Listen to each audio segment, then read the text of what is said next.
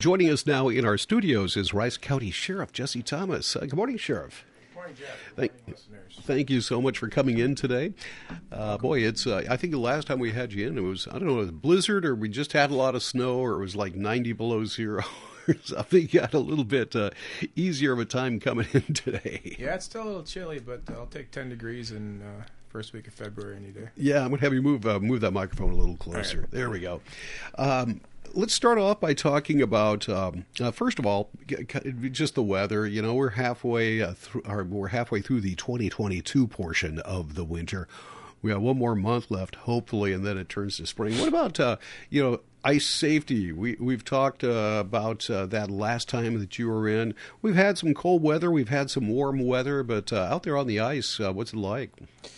I always say the ice is never 100% safe, Jeff.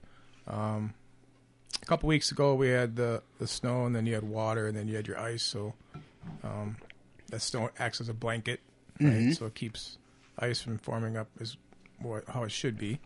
And then with this cold snap, I haven't been out on the lake since we had the 15 below weather there for a while. You haven't had any calls, though? Or no, we haven't had any calls. And I'd like to remind people, if they do go through the ice, they should call us. It puts everybody's life in jeopardy when we have to respond to something that we don't know what's going on.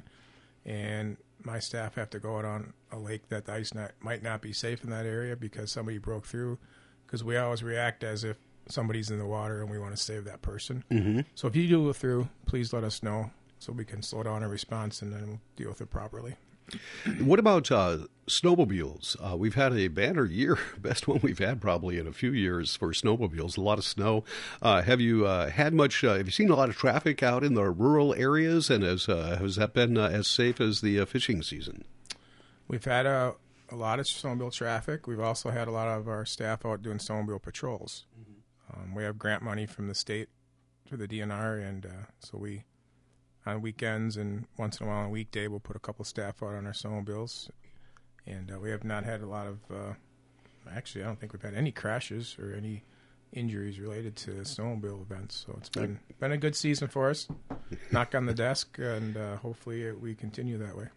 You know, one of the things we want to talk about today is staffing, and not so much with the sheriff's department, the patrol officers out there, deputies out there, but within the corrections facilities. Let's start off with the people who are out on patrol. Are you fully staffed for? Yeah, fortunately, we are fully staffed on the patrol side of operations.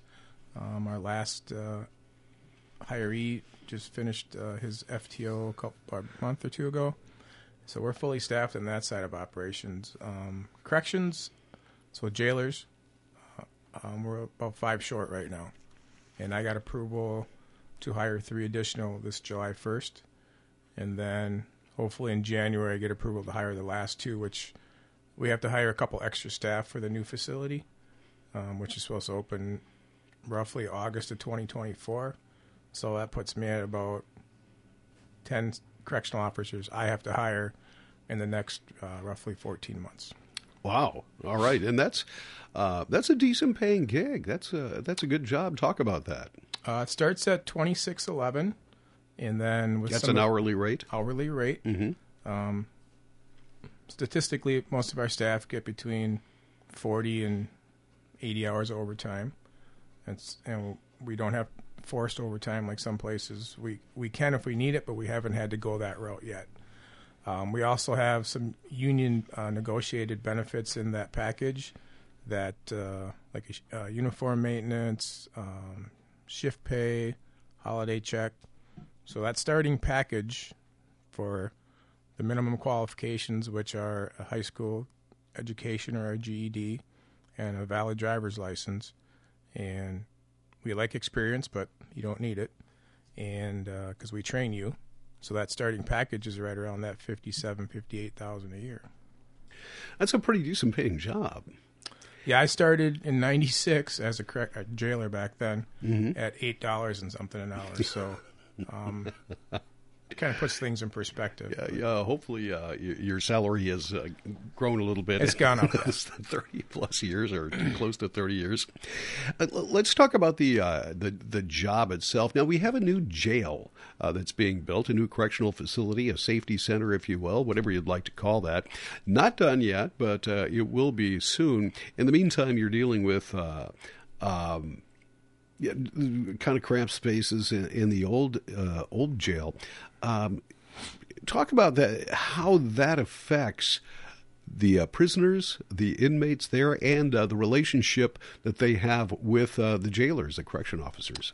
Sure. So if you look at our current facility, the reason we had to build a new facility is because of our programming space, which is the time that the inmates are out of their cell, whether that's working on their GED or going to like a program such as AA or Bible study or whatever you want to deem that. We also don't have a lot of space for recreation. So in a new facility, we have a larger area so they can get out and run, maybe play basketball, handball, whatever that might be.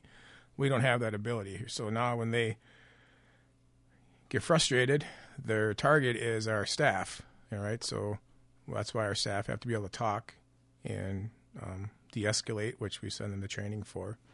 So what we've seen from other facilities that built new and had more programming is the confrontation between the detainee and the staff have gone way down. So that's kind of our hopes with the new facility, and it'll be a nice thing to have, and hopefully everything works out. All right. How is that coming along? So they started putting up walls here a couple weeks ago. So Wells Concrete bring the preformed walls in on a semi-flatbed. They pick them up with a crane, and they put them in place. Each wall is roughly 22,000 pounds, so they can only bring like one at a time. And it's coming along pretty well. They couldn't work on last Friday because with the weather, with the trucks, the MnDOT wouldn't let them travel. And then on Monday and Tuesday this week, it was too cold to weld, so they didn't do much. But yesterday they put up a few, so it's coming along. It looks like the weather's going to bounce back. Yeah, we got a nice stretch coming up after Friday here. It'll be warm up for next week. Yeah, and hopefully they'll be able to get a lot done in that time. In the meantime, you've got, it was a couple of years ago, actually several years ago, that the state mandated you either build a new jail or we're shutting you down. And it's because of the lack of facilities. Are things any worse now? You've got COVID that's thrown in there. You've got cramped spaces. Has there been a different atmosphere? Is it any better or worse than it was, let's say, in 2019? Well, our average daily population in the jail in 2019, it was that like 47 was our average daily population. I just checked for 2022, that number was 35, and then in 21 it was only like right around 28. So it's starting to trend back up. I think it's going to keep going up, and at some point in time, before we get to our new facility, I still have to talk to the DLC to get an extension because our extension's only good until June of this year. They weren't going to shut us down; they're just going to make us a 90-day facility, which means the two homicide suspects that I have in jail wouldn't still be able to be here. They'd have to be at a different facility, and depending on their level of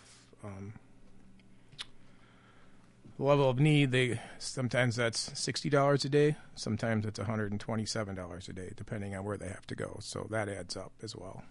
And that all comes out of your budget? Yes. Oh, boy. Yeah, I can see where that, hopefully when things, the new jail comes, you'll have, won't have that type of problem. Is there going to be like a detox center or any mental health facilities or anything in this? So there won't be a detox center.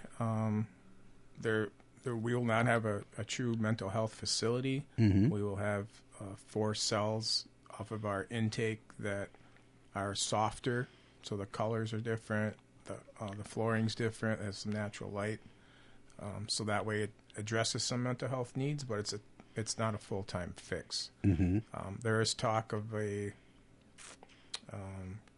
company coming into the city of Faribault that are going to have a detox facility, hopefully in about 3 years from now, 2 or 3 years. And that's a private company?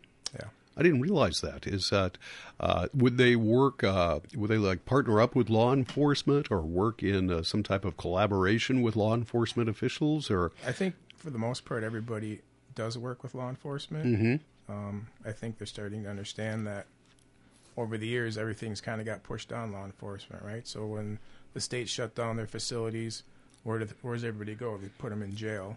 So then we take them up to the hospital. Hospital says, well, they shouldn't be here. The best place for them is in jail, which that's your opinion, not mine, because they shouldn't be in a jail if they have a lot of mental health issues.